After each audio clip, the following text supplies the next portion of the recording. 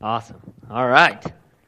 Good stuff. Turn your Bibles to Luke chapter 6. We keep pressing into this series called Stewarding the Kingdom. The Lord is teaching us how to be good stewards, or if you don't know that word, if it's a little bit of an old word for you, managers of the things that God has given us. We're learning that everything belongs to the Lord, and for us who have given our lives to Jesus and made Him our Lord, all of our lives are under His authority in His kingdom, and we're called to steward those things for His glory. And there's a lot of wisdom, you know? You might think, well, how do I steward my money? How do I see blessing in my marriage? Or how do I get married? No, all these things that we want to know how to steward. We want to know how to be wise. We want to see blessing in our life. But rather than it being, hey, God, I'm going to do these little principles here and get things done my way, rather the Lord is inviting us to submit to His leadership, learn from His wisdom, and as we walk in His ways, the blessing of God will flow. But we need to steward or manage the things that He's given us. All of our time, all of our relationships, all of our money, it all belongs to Him. Amen? And the Lord is showing us how to walk with Him as Lord. And so if you'll look with me right there in Luke chapter 6, starting in verse 46, it says in Luke chapter 6, verse 46, Jesus simply asked this question of us. Why do you call me Lord, Lord, and not do the things which I say? And he goes on the next verse, he says, whoever comes to me, hears my sayings, and does them, I will show you whom he is like. And then he goes on and he tells the story of a man whose life is founded on the rock, and when storms come, that house, because that man's house, that man's life is founded on the rock, it can't be shaken. He's teaching us how to have a blessed and unshakable life, but he says it's through making Him our Lord and doing what? Coming to Him, hearing His teachings, right? Living our life based upon the truth of His Word, by the leadership of His Holy Spirit, and then doing what He says. Amen? So we've seen, hey, well, we need to be faithful stewards of His stuff. We need to cultivate. Just like if you had a garden, you have to plant and weed and water and harvest and all that. Well, same thing with your finances, with your marriage. If you just let it go, it causes problems. It doesn't bring God glory, doesn't bring blessing to you. We're learning we need to hear what the Lord's saying, and we need to do what He says. We need to implement these things. As I've been doing this series, the Lord's been doing things in my heart, and the Lord's been speaking to me about our church. Now, there's a lot of things that we could talk about. Oh, we could talk about money a lot more than we have. We've given a few principles. We could talk about how to be diligent with our time more. We've done that a little. We've talked a little bit about relationships. Not a lot. I mean, we could talk about marriage. We could do a whole series on marriage, a whole series on relationships, and maybe one day, the Lord will have us do that. But we've just hit on some of these principles of how to steward relationships, how to steward time or money. And, we could talk about stewarding our own physical body. This tent is from the Lord, right? And there's principles in the Word of God of how to take care of what God has given to us, even our own health. So we could talk about all those things. And I wanted to, and maybe we will, but the Lord spoke to me a couple months ago even, and He said, make sure you talk about how to steward relationship with me, He said, with God. I said, okay, amen, thank you, Lord. But then I said, wait a minute. I said, isn't that what we talk about all the time, God? I mean, isn't this whole point? Isn't that the whole point of this thing? We talked about hearing the Lord, being led by the Spirit. Isn't that? I kind of came to the Lord and I said, wait, hold on a second. Amen. I know we got to steward our relationship with you. I began to think about it. Think about it with me for a second. Stewarding a relationship with God. Is it like stewarding other relationships? Maybe, right? Spending time with another person cultivates intimacy with that person, right? You can't really know them unless you talk and communicate and such. You got to spend time with the Lord. You say, well, Dave, you talk about that all the time. I do. They say, Lord, I talk about that all the time.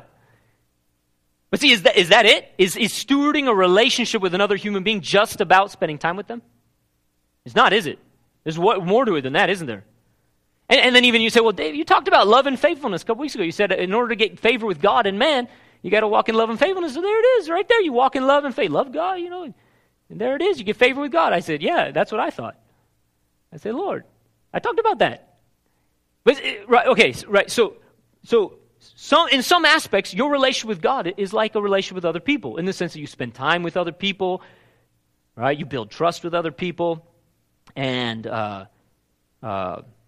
you spend time with God, and you love God and such, right? And it's like a relationship with other people. In fact, we often will make parallel connections, right? You'll say, oh, well, our relationship with God, it's like if you were married, or it's like if you had a friend, or something like that, right? So we even make connections between our relationship with God and relationship with people. And of course, that makes sense because we're made in His image and all that. But isn't a relationship with God, the Creator, isn't it completely different than a relationship with any other person ever? Isn't there something completely and utterly unique about a relationship with God that you cannot, on some level, compare with anyone else? Yes? You say, well, God's our dad. Amen. He really is. That's not just a metaphor. Christ Jesus, He's our husband and our friend and all that. Oh, that's good stuff, right? Yes. So there's a lot of principles about stewarding a relationship with God that we could take just from any kind of relationship. But there is something about stewarding a relationship with God that is completely different, that you cannot do with any other relationship. In fact, if you do, that's the problem. What is that? Look with me. You just got to turn a few chapters over to Luke chapter 9. Did you notice in Luke chapter 6, and we've been pushing on this for months, why do you call me Lord, Lord, and not do the things which I say? Jesus is implying something about Himself that is completely unique to His relationship with you. He's not just a rabbi. He's not just a friend. He's not just offering you some nice principles or an option A, option B. He is suggesting that He is Lord and Master, that He is the Creator and the Redeemer, that He's not just a Savior, that He's not just coming to forgive us of sin and give us eternal life, although He is doing that. And He's not just coming to bless us, although He really likes to bless us because He loves us. But He is coming to deliver us from something much more problematic than just trials in life or sin. What? He's trying to establish something between us and Him that cannot be like any other relationship. And He is saying, I'm Lord. And then He's inviting us to live that out by doing what? You come to me. You're my sayings. And do them. He's putting Himself on a level in which no one else gets to be on that level. Amen?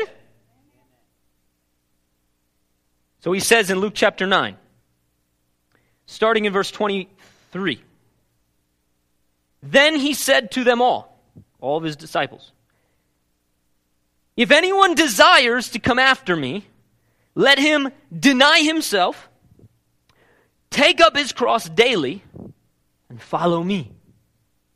For whoever desires to save his life will lose it. But whoever loses his life for my sake will save it. For what profit is it to a man if he gains the whole world and is himself destroyed or lost? For whoever is ashamed of me and my words, of him the Son of Man will be ashamed when He comes in His own glory and His Father's and of the holy angels.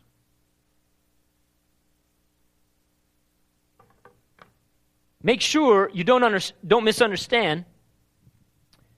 Thanks, babe, for the water. Stole her water. Oh, that's good. Who put lemon in that?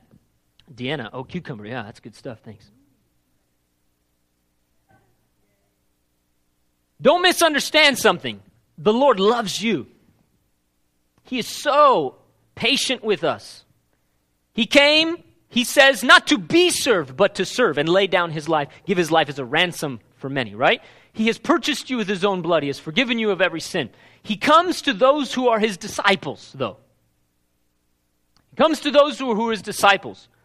Those who desire to come after Him, right? It says there, If anyone desires to come after me. He's not even at this moment talking to those who have never heard his word or who don't care to come and visit him or learn from him. Does that make sense? He's not speaking these things because he doesn't like you or doesn't want the best for you. No, the opposite. He's coming and he's saying these things because he knows what you and I need. He knows what you and I were created for. And he's coming and he's saying to you, do you want to come after me? Do you want to be my disciple? And you, oh, yeah. Yes, Jesus. Do you want to know me and love me? Do you want to experience the blessing, the life, the power, the eternal life? All these things that I have promised. Remember, he's been preaching and demonstrating the kingdom, right? Preaching, teaching, and healing. Teaching, preaching, and healing. These people are hearing the word of God, and they're hungry for God. They're like, In fact, Peter's like, man, you're the Christ. You're the Son of God. Peter says, you have the words of eternal life. Where else can we go? And he says to these disciples, he says, do you want to come after me? And they say, yes. And he says to them this.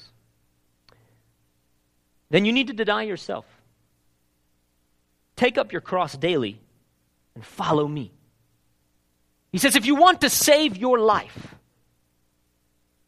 if you go after the blessings and you go after what you think is life, and you go after your comfort, and you go after your pleasure, and you go after your goals, and your ambition, and your desires, and your money, and your kingdom, and your ambitions, and your. He says, if you do that, you will lose everything. Right? Oh, he's telling you this because he loves you. He says, if you try to save your life, you will lose it. You will destroy your life, not just in this age, but forever.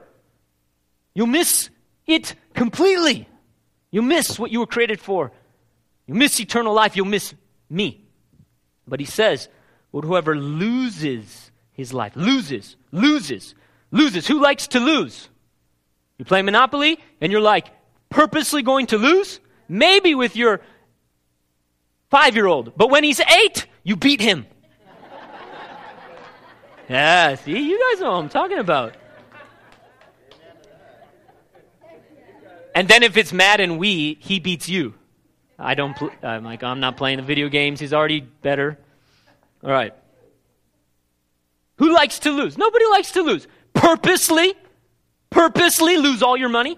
Purposely lose your life. Purposely. What? Crazy. You're crazy.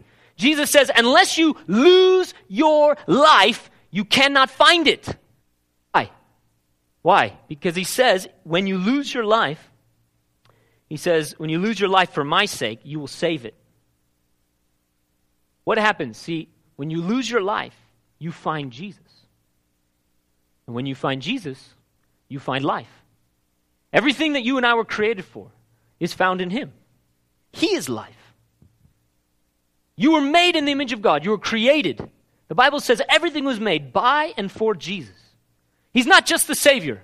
He is absolutely the Creator, the Son of the living God, for whom all things were made. You can only find your identity, who you are, your destiny. You can only find blessing, life in him. And Jesus says, you have to lose everything to gain me. And when you gain me, you gain life.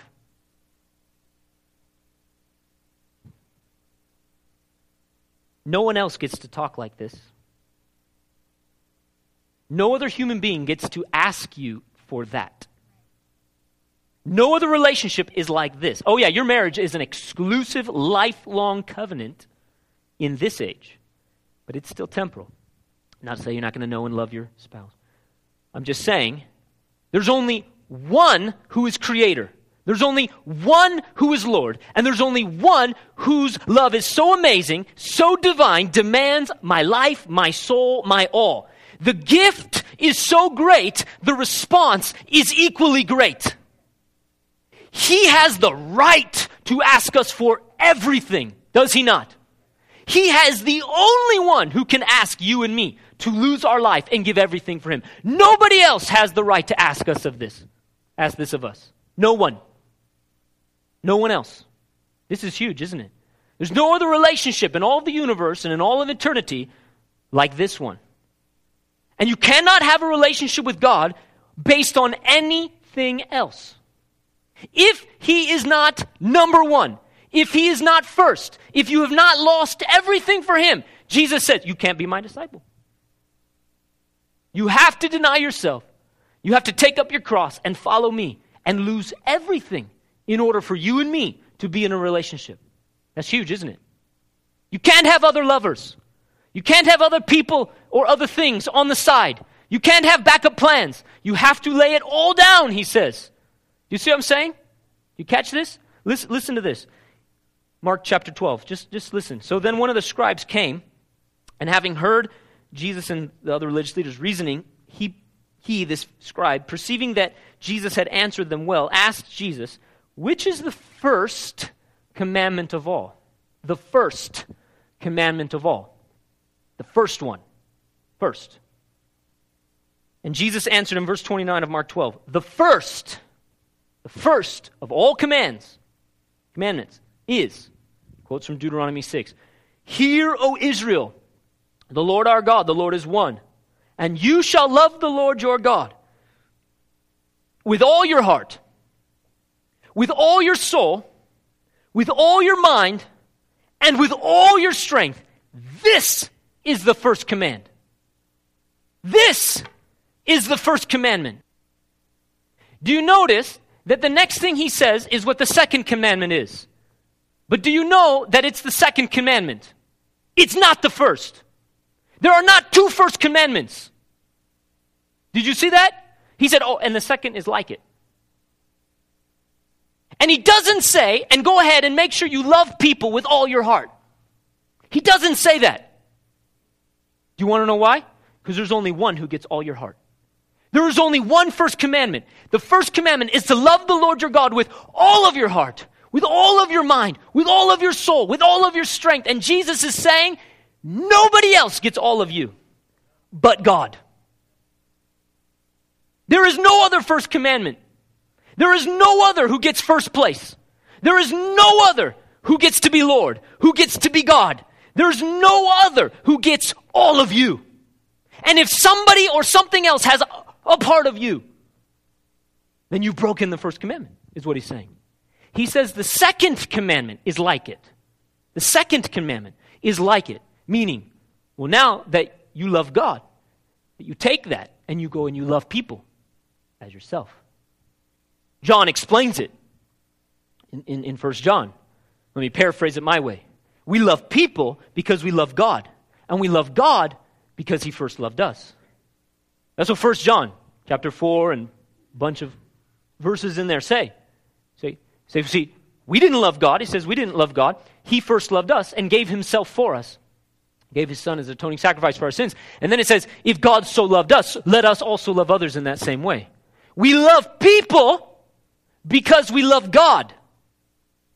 And we love God because he first loved us. See, so if you have a hard time loving God with all your heart, first thing you got to do is get a revelation of his love for you, that he loves you and died for you. Amen? That's what's hindering a lot of people. But his love is so amazing, his sacrifice so sufficient, that any other response to him than all of us is not sufficient. He's worthy. He's worthy of all of our hearts. He's worthy of all of our lives. And he's worthy of it because he's the only one who loves you with perfect love. He's the only one who created you and made you. He's the only one who knows who you really are. He's the only one who can meet your needs, truly. He's the only one who is eternal life. He's the only one who is the Redeemer. He is the only one who can forgive your sins. Yes? Oh, that makes him worth it all. Yes? Because when you lose everything for him, you find him. And when you find him, you find life. You find what you were made for. You find what he wants to give you. Let's look at Luke 14. These are some of those verses that people want to apologize to others for their Savior about. They say, oh, sorry that Jesus said that. He didn't mean it like that.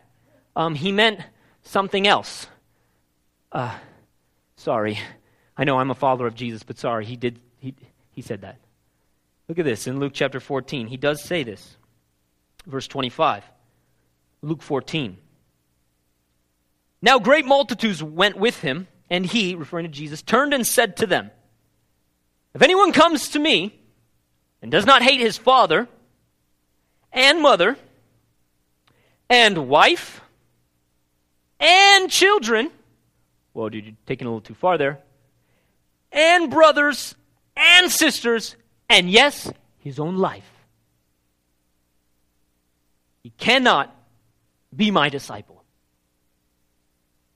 It's a non-negotiable. It's a non-negotiable. Oh, well, but he didn't really mean that. I mean, he kind of, he didn't mean that. Sorry. So what he really means is, unless you hate your own wife, children, mother, father, brother, sister, and even your own life, you can't be my disciple. That is what he said. Sit on it for a little bit. He really means it. What does he mean? Notice what he says. He defines it a little bit later after talking about counting the cost. I won't go into that. Verse 33. So likewise, whoever does not forsake all that he has cannot be my disciple. How much do you have to forsake to be his disciple? All or everything. Open book test. It's a non-negotiable. This is not something you get to debate with Jesus on. This is not something you get to say, well, but can I? Oh, but can we? Oh, but let me. Do you remember people tried to debate with Jesus? Do you remember that? Do you remember people tried to debate with Jesus? Remember that? Luke chapter 9, verse 57. Now it happened as they journeyed on the road that someone said to him, Lord, I will follow you wherever you go. In verse 58, Jesus said to him, foxes have holes and birds of the air have nests, but the Son of Man has nowhere to lay his head. Verse 59, then he said to another, Jesus says to a person, follow me. You remember that he would say that to Peter, James, and John, and he said it to Andrew, and he said it to Matthew, and they followed him. And doesn't the Bible say they left everything to follow him? They left their nets. Listen to this guy. But he said, Lord, let me first go and bury my father. Let me first go and bury my father. And Jesus said in verse 60, let the dead bury their own dead, but you go and preach the kingdom of God. Another one said, Lord, I will follow you, but let me first go and bid farewell who are at my house. Let me first go. Let me first go and bid farewell to those who are at my house. In verse 67 or 62, Jesus says, no one, having put his hand to the plow and looking back, is fit for the kingdom of God. What is Jesus saying? No one else gets first place. You cannot compromise with Jesus. You cannot negotiate. You cannot say to him, well, can I be saved on my terms? I'd like you to be my Savior, but not my Lord. I would like to follow you, but could I not actually go with you where you're going? Or I'd like to follow you, but first I need to do a few other things first. He says, no, I am first. He's the only one who gets to say things like that. He's the only one who gets to say, if anyone or anything is before me, it has to go down. That's what he's saying when he says you have to hate even your own life. You have to hate your wife, your children. Now, obviously, if you put that verse in context,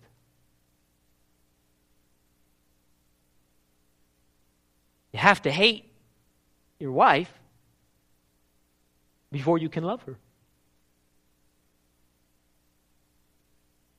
Think about that.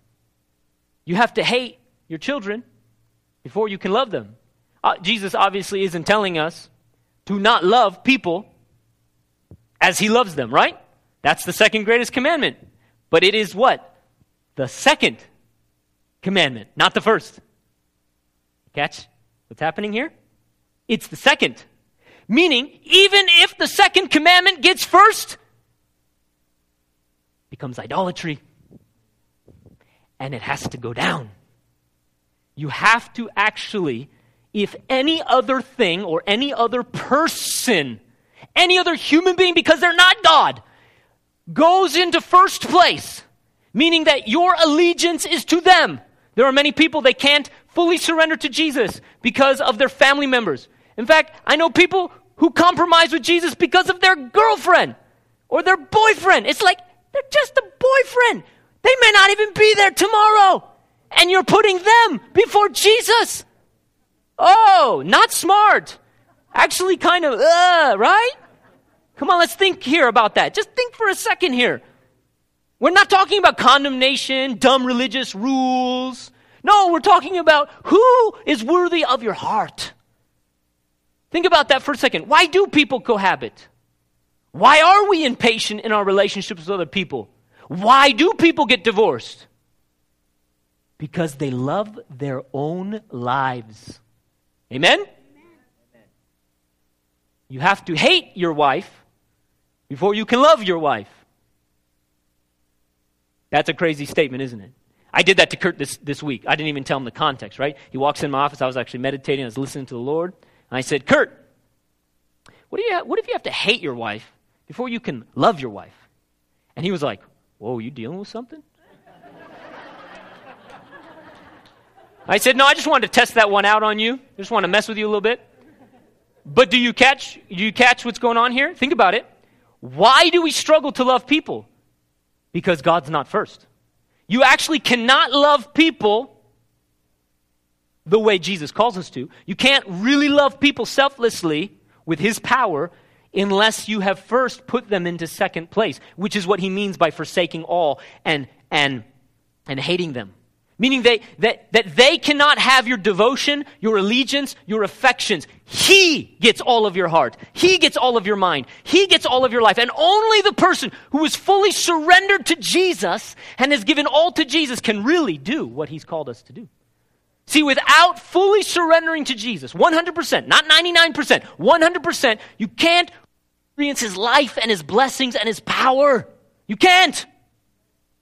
If you put 99 cents into a soda machine, you will not get the soda.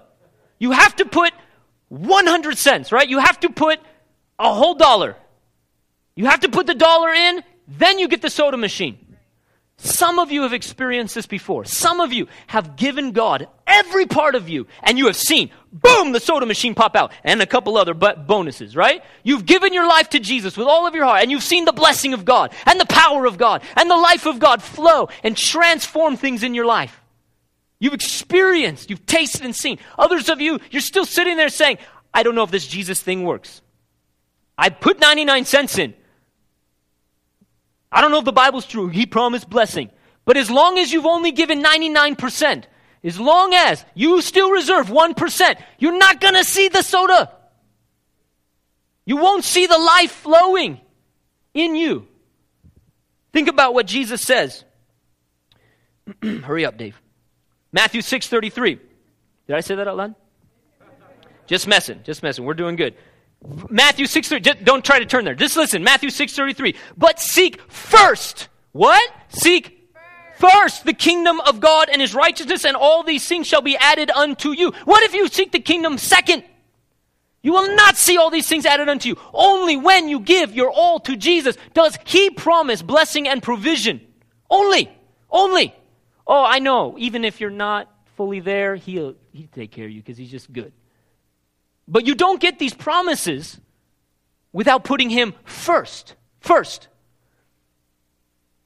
You want provision? You put him first. You seek the kingdom of God and his righteousness first. Proverbs 1:7. The fear of the Lord is the beginning of wisdom. You need wisdom? You need direction? Who has to be first? God. You have to say, God, I want to please you. I want you. Because you see my heart. As long as you don't fear God, as long as he's second, as long as you don't love him with all your heart, it will skew every decision you make. Everything you do will be based upon something selfish, something of loving your own life. And it will skew everything. You have to actually hate your own life, meaning that his glory and his pleasure and his honor and his kingdom has to be more important than yours. Has to. Because guess what? There's only one kingdom that will last forever, and it's not yours. Only one kingdom that will last forever. There's only one king. Now, he wants you to reign with him forever. He wants you to be with him because he made you for this. But the problem with this world, not that there's a little bit of sin out there, it's that we have become our own gods, and we've made everything else first, and not him. He came to destroy our idols and to deliver us from this. See, so you can't say, oh, I'll take the forgiveness, but I don't want the lordship. You can't do that. It doesn't work that way. He's saying, come into my kingdom. Oh, when you come in, you get everything. But if you don't come in, you get nothing. That's what he's saying. 1 Peter chapter 4, therefore, since Christ suffered for us in the flesh, arm yourselves also with the same mind. For he who has suffered in the flesh has ceased from sin, that he no longer should live the rest of his time in the flesh for the lusts of men, but for the will of God. Do you still struggle with sin? Maybe it's not a sin problem, but a lordship problem. I'm not saying he doesn't love you. Oh, he loves you. He loves you. I'm saying, where's the power of God to make it so I am done with that sin? I am done with that lust of men. What is it? What's the 1 cent? What's the 1 cent? Because I no longer live for myself, but for the will of God. At the root of every bondage, at the root of struggles in our relationships, at the root of it is that we are self-seeking. And we live for our flesh. And Jesus says, do you want freedom? Do you want life? Do you want blessing? You have to lose it all. You have to make the shift that I will live for the will of God. Period. You catch that? I'm just saying, this is what the Word of God promises. The Word of God promises life and blessing and wisdom and provision.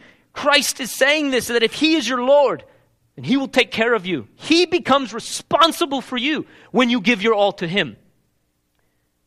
Paul says it this way in Acts 20. Paul, you want to know why? Why was Paul so passionate? Why was Paul so motivated? Why was Paul so willing to preach the gospel all over the known world? Why do we look up to Paul so much? Or David or any of these people? Because they gave everything they are to him, yes?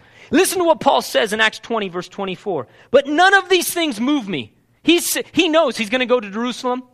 He's I'm going to get in prison. I'll probably die. I mean, he doesn't know what's going to happen. He says, I know that something bad's going to happen. I'm going to be persecuted. And he says, it doesn't even move me at all. I mean, literally, he's either lying or he's telling the truth. He says, I'm not anxious. I'm not worried. I'm not trying to protect myself. He says, nor do I count my life dear to myself, so that I may finish my race with joy and the ministry which I received from the Lord Jesus to testify to the gospel of the grace of God. You know, even to fulfill your own ministry, you have to hate your own life. But notice he doesn't say, hey, I just want to fulfill my calling. He says, I want to finish my race with what? Joy. Why do we complain even when we serve the Lord? Because we still love our life. Isn't it true? Because we still love our comfort. And why is it that many people are not fulfilling the calling of God on their life? Because they still love their life. They love their comfort. They love their pleasure. There are people, they can't even fast food or even media because they love those things more than they love Jesus. And you don't fast those things unless he tells you to. I'm just saying, there are people, they won't do it. They can't do it because he is first. I'm going to say he's not first. Those things are first in their life. Oh, how sick that is if you really think about it. Those things will burn. Those things will not last forever. I'm not saying you can't watch a show. Yeah, have a little fun. I don't care. I'm not saying that. I'm not trying to be all weird and legalistic. I'm saying some people cannot set that aside to say Jesus is more important. Because he's not to them. But those things will burn. Food is temporary. There's only one thing that is eternal. Amen? It is his kingdom and those who are in his kingdom. And that means that the souls of other people who are lost are more important than even my own life, amen?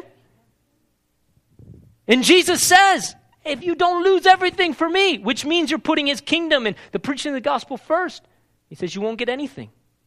You remember that rich man that said, oh, I keep all the commandments. I keep all the commandments. I'm a good guy. I love God. And Jesus says, you lack one thing. Mark 10, you lack one thing. Sell everything you have, give it to the poor, and come follow me. Oh, we say, oh, he would never ask me to do that. He asked that man because he was rich. I'm not rich. No. No, we already know what he said. You have to forsake all. That was the man's one thing he was lacking. He hadn't forsaken all. Do you remember the disciples in Mark 10 then said to Jesus, hey, what about us? We left everything. I'm that way. Hey, what about me? I did that. I left everything. And he says, oh, you can be sure. The person who leaves everything for me in the gospel will receive 100-fold blessing in this life.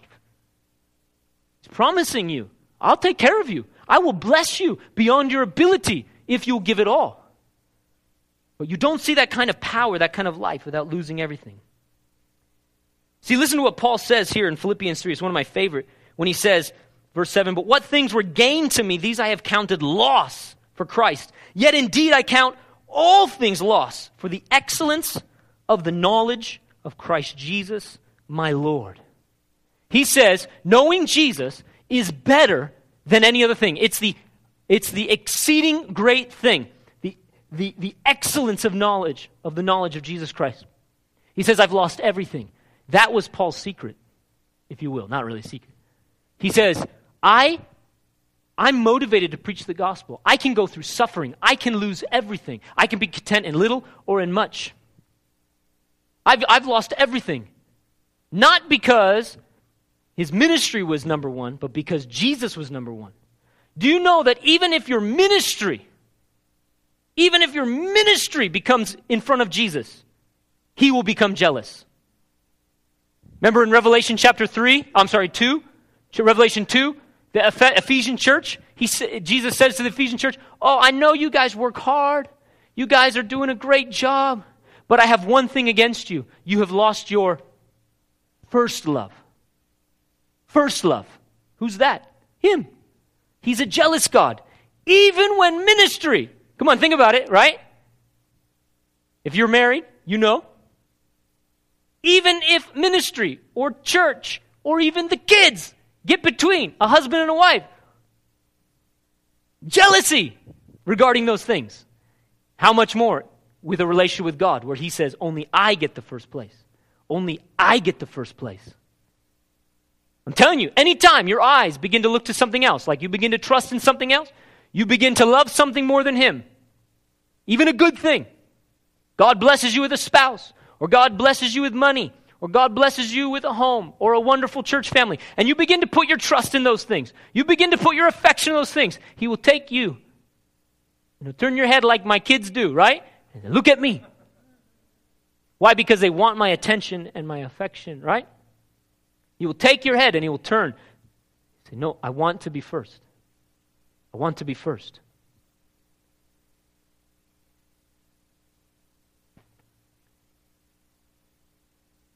This is it. You have to steward your relationship with God different than any other relationship. Oh, you can have fellowship with other believers. It will help you in your relationship with God. You can pray and fast and study the Word and meditate the Word. These are all good things. Spend time with Jesus. All those things are true and good. They're ways to cultivate a relationship with God. Yes. But Jesus said of the religious people, their lips are near me, but their hearts are far from me.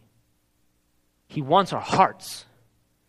There's one thing that we have to cultivate in our relationship with God more than anything else, above anyone else, and different from anyone else. And it's that he has to be first and have our whole hearts. He's the only one worthy of it.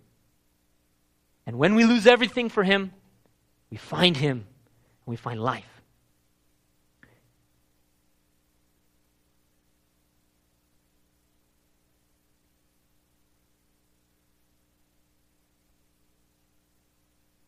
What happens when he blesses you?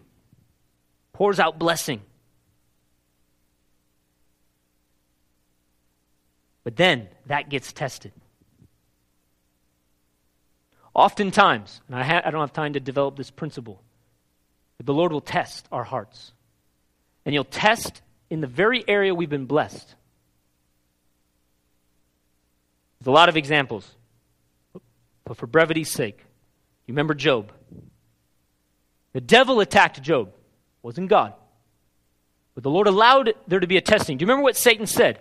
Oh, he only fears you because you bless him and you protect him.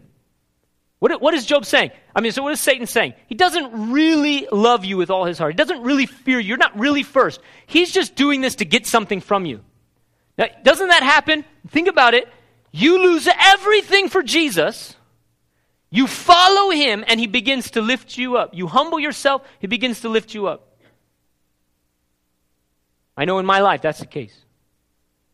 He begins to bless you, lift you up beyond your ability. And then what happens? Deuteronomy 8 says, hey, make sure when you're blessed that your heart doesn't get lifted up and you think, my power got this wealth for me. But Deuteronomy says, don't forget the Lord, but remember and bless him.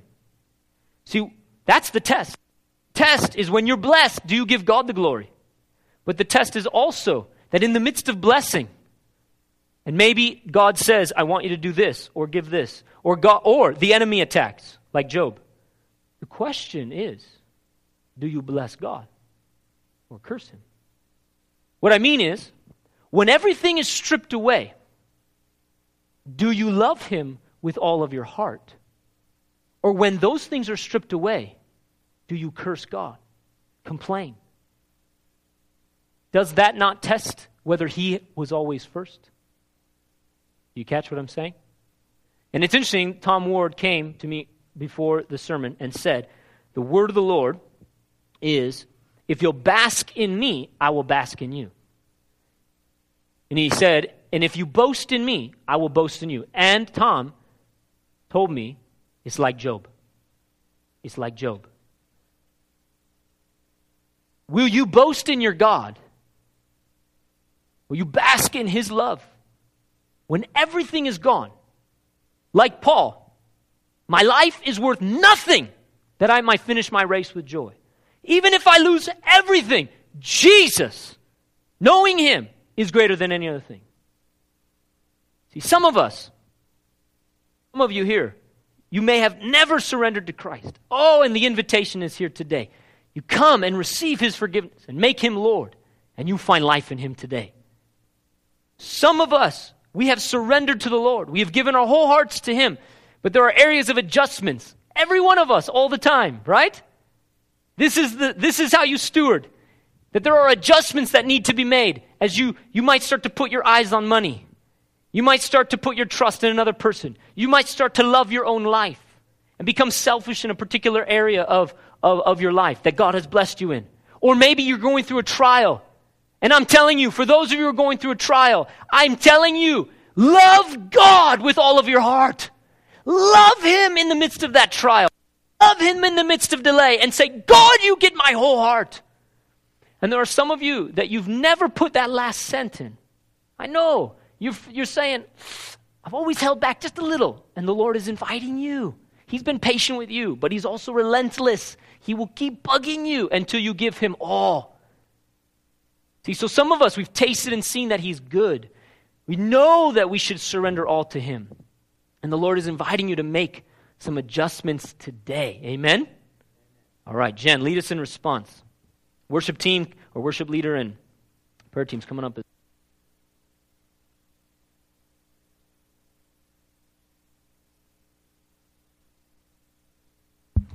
Wow, I don't know about you, but that was a powerful message. Spoke to some very specific areas of my heart. By mere definition, a sacrifice should cost us something. David even said in 1 Chronicles 21:24, he said, I will not take what is yours. I will not offer a burnt offering that costs me nothing. Following the Lord is a sacrifice. Giving the Lord everything is a sacrifice because it does cost us something. But this is the same man who said, one thing I desire of the Lord, that I will seek him, that I will spend time with him. But if you think about David's journey, he had some up and downs with that, didn't he? He had moments in his life when he didn't give God everything. And then he had moments when he did. And those times that he didn't, God was still so forgiving and so patient.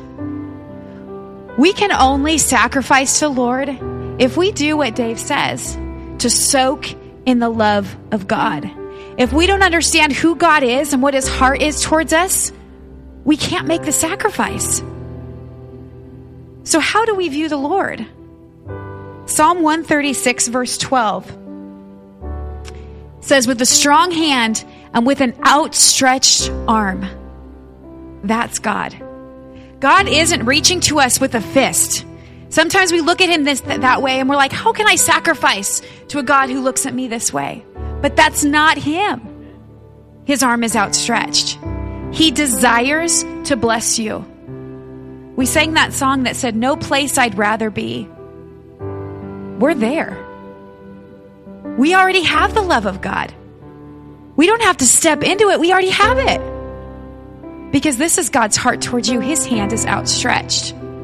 So our response needs to be, God, my arms are outstretched. I'm not going to hold on to my life. I'm not going to hold on to these things, because when we hold on, we're not in a posture to receive. We're not in a posture to be blessed by the Lord. So if this is God towards you, if his arm is outstretched towards you, we can do no less than do the same back to him. And say, Lord, I'm giving my everything. And I trust that because I am in the love of God, that I can't do anything that will remove your love from me.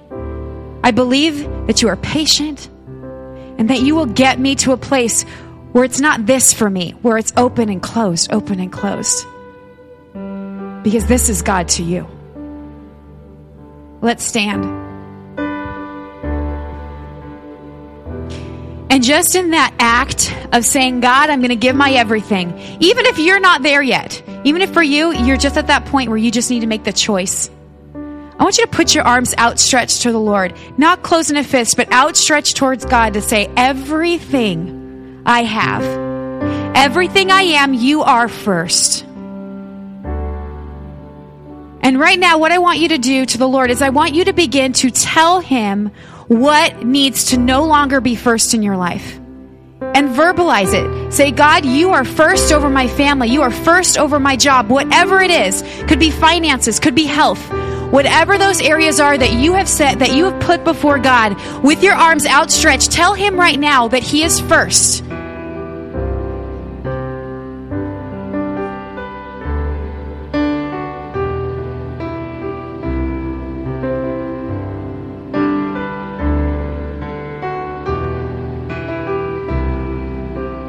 Lord, I thank you, God, that following you, sacrificing all for you, is the best decision we could ever make. And Lord, we do so with joy, believing that your arms are outstretched towards us, believing that your mercy endures forever, believing, God, that you are a good Father who is worth our giving our all. You are not a tyrant. You are not a cruel father, but you are a loving Father whose arms are outstretched towards us. And Lord, if there's people in this room who have a skewed view of you, who do not have that vision of you with your arms outstretched towards us, Lord, I pray that right now, by the power of your Holy Spirit, that you would change that perspective. You would give them a vision of the love of God, so that we can love you back because you loved us first. And Lord, we believe that when we outstretch our lives towards you, when we make you first, God, that we will see blessing.